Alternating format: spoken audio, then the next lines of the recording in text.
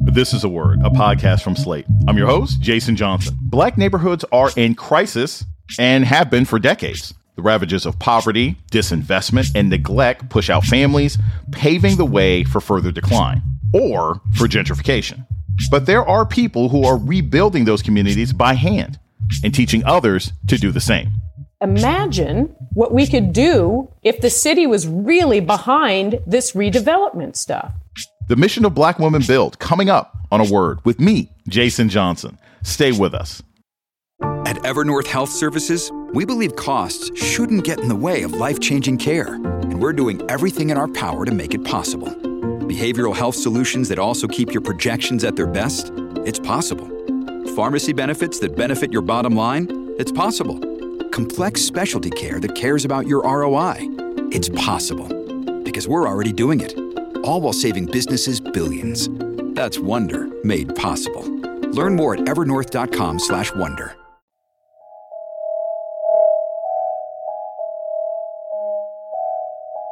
Welcome to A Word, a podcast about race and politics and everything else. I'm your host, Jason Johnson.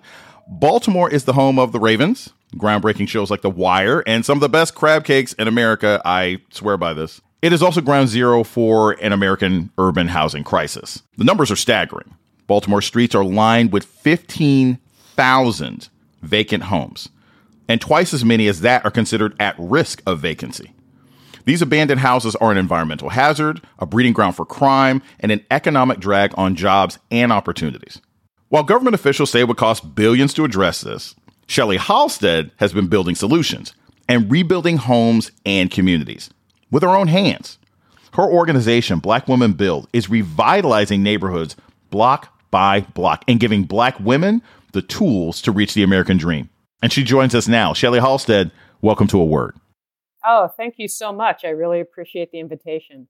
You're like a modern day Renaissance woman. You were a forest firefighter, a union carpenter, a corporate attorney. That is an awesome resume and sounds like a Fox TV series. What inspired you to start Black Women Build, and what's the mission of the organization? Black Women Build is a home ownership and wealth building initiative, and we train Black women in trades-related skills, and we do that by restoring vacant and deteriorated houses, and primarily in West Baltimore at the moment. You know, there's a lot of financial literacy happening. There's a lot of community building happening. I always like to say I can build houses all day long, but if you don't care about your neighbor, it doesn't stick. So we really want to build community with whom you work and where you live. What kind of training does Black Women Build offer in the community, and how does it put women on the pathway to home ownership? Are you teaching people how to build houses from scratch? Are you teaching people how to repair homes? What's the actual training? We've been doing gut rehabs, and so we basically are getting shells with, trees growing out of them, and, the roof is collapsed into the basement. So those are the kinds of homes that we're restoring. We have a crew of subs that come in and do kind of that heavy lifting, doing all the, the mechanical, electrical, plumbing, like the rough in. Then we step in. And that is basically anything from painting, like installing insulation. Then you have floors, doors, windows, trim, cabinets, siding, tiling. We install fixtures for plumbing so everyone knows how to change out, sinks and toilets and that sort of stuff. So, as a carpenter, it's definitely carpentry heavy, but we want to demystify what's behind the walls. We want people to not be scared of their houses. And so that's really the gist of it. I would prefer to see more of our participants turn toward the trades. But I think mostly they want skills to maintain the home, but they don't necessarily want to be tradeswomen, which, of course, I find unfortunate because it's allowed me to do so many things and actually to start this nonprofit. What are the requirements for the women to join the program? Do they have to own a home already? Do they have to have a certain amount of savings? Do they have to be somewhere in the home buying process? So we want you to buy the house when we're done building it. So there is that process, right? So that's the home buying process that we need for you to be able to be working toward and working through as we work on these houses. So what that includes is having a 640 credit score. It's having $2,500 in savings, and that could be while you're in the program. And we do have a program manager that helps you, that we sit down and we help you budget, we help you save. We're going to help you out while you're working. You have to be a first-time homeowner, right? So what we really want to build wealth, like generational wealth, and we do that through home ownership. We want you to have some idea about what you want in a community or how you've actually engaged with community before. We want you to really be open to being a good neighbor and learning how to do that. So, that's kind of it. There's not really an age thing, or requirement, but we want people who haven't owned houses before and that are into being part of something bigger than themselves. Do you find that a lot of the applicants are they fresh out of college and they're like, you know what, I know I want to be in Baltimore? Is it older women? Is it single mothers? Are people partnered? What are some of the demographics of the women who come to your program? I think the youngest would be 27 and the oldest is pushing 60, maybe a little into the 60s. So we have sort of two tracks at this point. One is, let's say you have a career, you're like, I cannot take this time in order to build because we work Monday through Thursday, 9 a.m. to 3 p.m., right? Not everybody can do that. So that's usually someone who's more of a wage earner who has a schedule that they can shift, right? Like you can work in the evenings, you can work on the weekends. We seem to have like Amazon fulfillment people, server, certified nurses assistant, like that demographic. And then we also have people who have 9-to-5 job careers. And for those folks, they are taking classes with a sister organization, Station North Tool Library, just give a shout out to them. And so we partner with some other folks in order for them to get the skills training in. We work with No Boundaries to do the block captain training so that they know how to engage better with basically systems and bureaucracy with the city. And so those folks, they will be doing those classes and coming to us for their financial literacy classes. And then they are able to buy one of our houses. We actually have more houses than we have participants. And I just want to I say run through them, which sort of makes people think you're just slapping it together, but that is not the case. We build beautiful houses. Because they're affordable doesn't mean that they're not beautiful. We're going to take a short break. And we come back, more on Black Women Build with founder Shelly Halstead. This is A Word with Jason Johnson. Stay tuned. Hello, it is Ryan, and we could all use an extra bright spot in our day, couldn't we? Just to make up for things like sitting in traffic, doing the dishes, counting your steps, all the mundane stuff. That is why I'm such a big fan of Chumba Casino. Chumba Casino has all your favorite social casino-style games that you can play for free anytime, anywhere with daily bonuses. That should brighten your day a little. Actually, a lot. So sign up now at ChumbaCasino.com. That's ChumbaCasino.com. No purchase necessary. VGW Group. Void where prohibited by law. See terms and conditions. 18+. You're listening to A Word with Jason Johnson. Today, we're talking about revitalizing struggling neighborhoods with Shelly Halstead, founder of Black Women Build. So, Shelly, there are dozens of government programs that are supposed to target first-time home buyers, but the process can be really confusing for a lot of people. What makes Black Women Build different from state or federal government programs? And how long is the process that women tend to go through from the beginning of their application to hopefully moving into a home in your program? To answer the last part of the question, it depends. Somebody might not be, like they might fill out an application and then it's really up to them to follow the steps that we provide. But let's say that they are able to get into the program. Once they begin building our builds, the goal is to finish the house in 4 months, the houses. We try to do 3 at a time. I'm very motivated. So once we get our use and occupancy, our UNO, city comes out, says, yes, everything's good. Now this house is habitable. Once we get the UNO, the woman is supposed to apply for the loan. So all of this should be set up so that by 45 days after UNO, they close. Has this ever happened? No. Humans are humans, people are people, everybody's trying their best. But they do close, but sometimes we're waiting for, say, subsidy, right? So like first-time homeowners get some help, some down payment and closing cost assistance. And so when you apply for that, no shade, but the city is notoriously slow for funding things. Any grant you get is very difficult to squeeze out of the city. That's one of the things that slows things down. But honestly, it might be 6 months, it might be 8 months, right? The whole process of building and then buying the house, closing on the house. The government programs are things like the Community Development Block Grant, right? We get some grants from the city. It's vacants to value. If there's anything left in that pot, some of the lenders have their own little pots of money. So we try to stack as much as we can in terms of the financing help, right? So some people, they'll get about 35, 40 grand in help.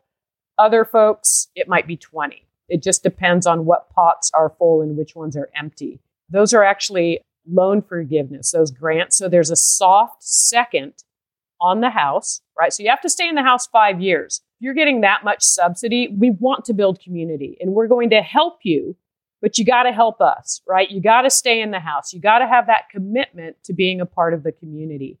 I don't know city, federal, really what they're doing in terms of really supporting the home buyers once they get in the house, which is so important that they feel supported. That we're building on blocks where there aren't really any people or very few people. So nobody's buying a house in the middle of a sea of vacants and rehabbing it for a first-time home ownership. It's just, you wouldn't do that. It's not safe. That's why we're doing blocks at a time, because we want everybody around there to know their neighbors. It helps people stay. When I drive through Baltimore, and I have to drive through the entire city when I go to work on campus, heading to Morgan State University, and I see, whole blocks of areas, as you're talking about, where it's an entire block of ghost homes that aren't filled in. What inspired you to do this particular kind of program? Because there are lots of ways that people try to help in the community in Baltimore, but building houses is a very unique way. What inspired you to do this in particular? I've always wanted to create space with people. I lived on an ashram and I lived in a commune and I've done sort of stuff like that. Well, when I was younger, and I actually probably would do it now again, but I wanted to create that space. I wanted to have that collective feel. And in order to do that, I just really wanted to bring together the two things. And I know it doesn't quite make sense for some folks, but it's like the carpentry skills I had excellent training as a union carpenter, right? And so understanding how to build is very important. At least it is for me, right? If I'm going to do this type of work. And then the legal training, the law degree, honestly, it made me a better writer and able to articulate the things that I see or the things that I thought I could change. I think that was really helpful, to be honest. For other people, I think it showed them, like the bureaucracy, white collar folks, that I could jump through hoops that they are familiar with. They're not familiar with going through an apprenticeship training, but they certainly understand getting a 4-year degree and then going and passing the bar. And you know what I mean? That sort of understanding was very helpful. Why Baltimore?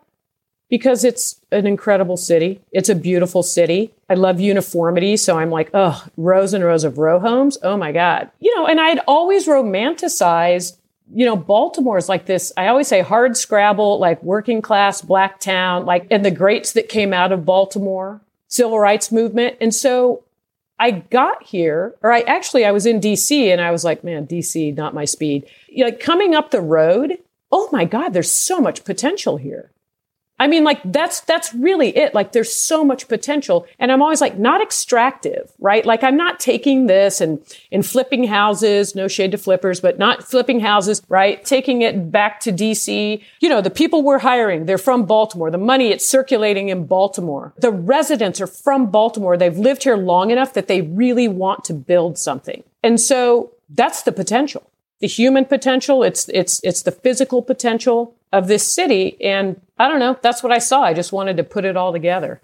It's interesting. One of the communities where you've really focused your efforts is the Lawrence Street neighborhood. Can you tell us a little bit about why you focus there? What's the history of Lawrence Street? Why have you put a lot of your attention there? Druid Heights and Upton, these two neighborhoods, that's where Lawrence Street sits. It actually straddles one. If you're on one side, you're in Upton. If you're on the other side, you're in Druid Heights. But The history of the civil rights movement is born out of Marble Hill, which sits in Upton. But it's like there's so much that happened there. These communities were from working class to upper middle class Black folks. So our first block is on Edding Street.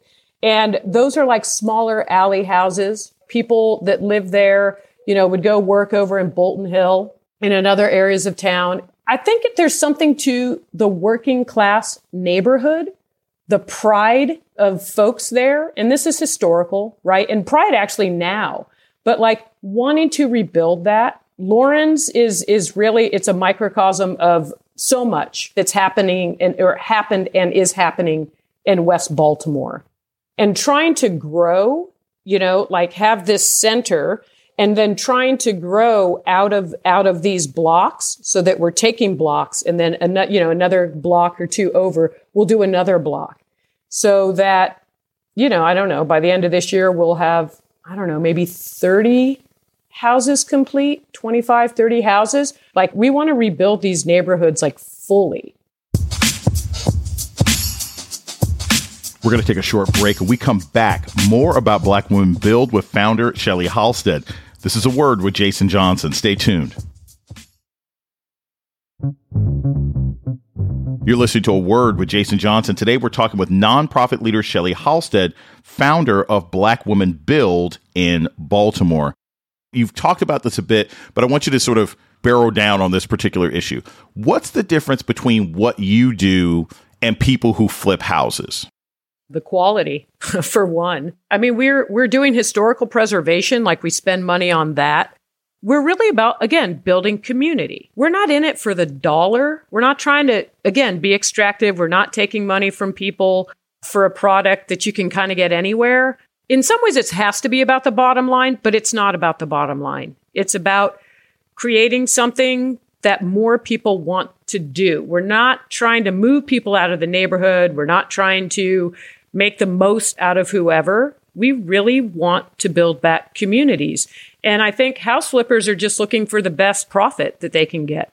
How does Black Women Build fund itself? Do you accept donations? Is somebody listening right now, could they go to a website and give you money? Is it mostly block grants? Is it money from, Lowe's and construction companies that are like, hey, this is a good idea? How do you fund Black Women Build? We get donations. I write grants. So foundations, individuals, city and state have been our biggest funders through those grants, like the Community Catalyst Grant, and then that's through the city, and then the state. They have like the Baltimore Regional Neighborhood Initiative called Bernie. And then also we sell the houses. That money's coming back to us.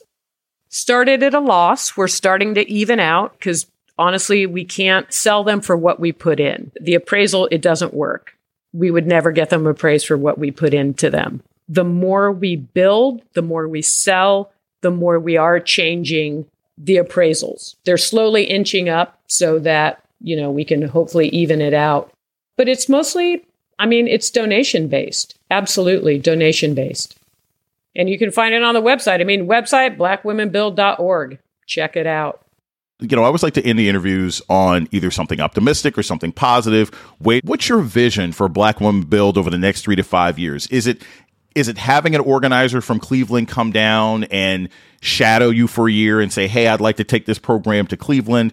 Is it having a consistent grant maybe from HUD where it's like, hey, we can just do this? I've had a vision since I really thought about this, and it is actually very, very expansive. It is more money, more women, more houses. And my idea was that we would have our own crew of Black women rehabbing these houses, that we would have women that are doing bathroom and kitchen remodels, and that there's like a worker collective happening, right? Like profit sharing stuff, that we are doing blocks and blocks, right? Yeah, that something like Home Depot or Lowe's would be like, oh yeah, we want to help you with materials. We buy all of our materials. Nobody donates materials. Maybe I'm working. Like, you know what I mean? Like, it would be great. I need someone to go out and talk to Home Depot or Lowe's, apparently. But yeah, it's expansive. It's Black Women Build Baltimore. Could it be Black Women Build Cleveland? Absolutely. I'm trying to dial it in, but it is really about creating an opportunity for these women to either be homeowners, right, or do something different that they thought they wouldn't do, and that might be the trades. I can't tell you we're going to do 500 houses. I have no idea, but I do know that every house we build will be a beautiful home for someone. Shelley Halstead is the founder of the nonprofit Black Women Build in Baltimore. Shelley Halstead, thank you so much for joining us today on A Word. Oh, thank you so much for having me. I really appreciate it. And that's A Word for this week. The show's email is aword@slate.com. This episode was produced by Ayana Angel.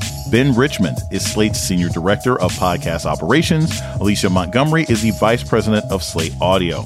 Our theme music was produced by Don Will. I'm Jason Johnson. Tune in next week for A Word.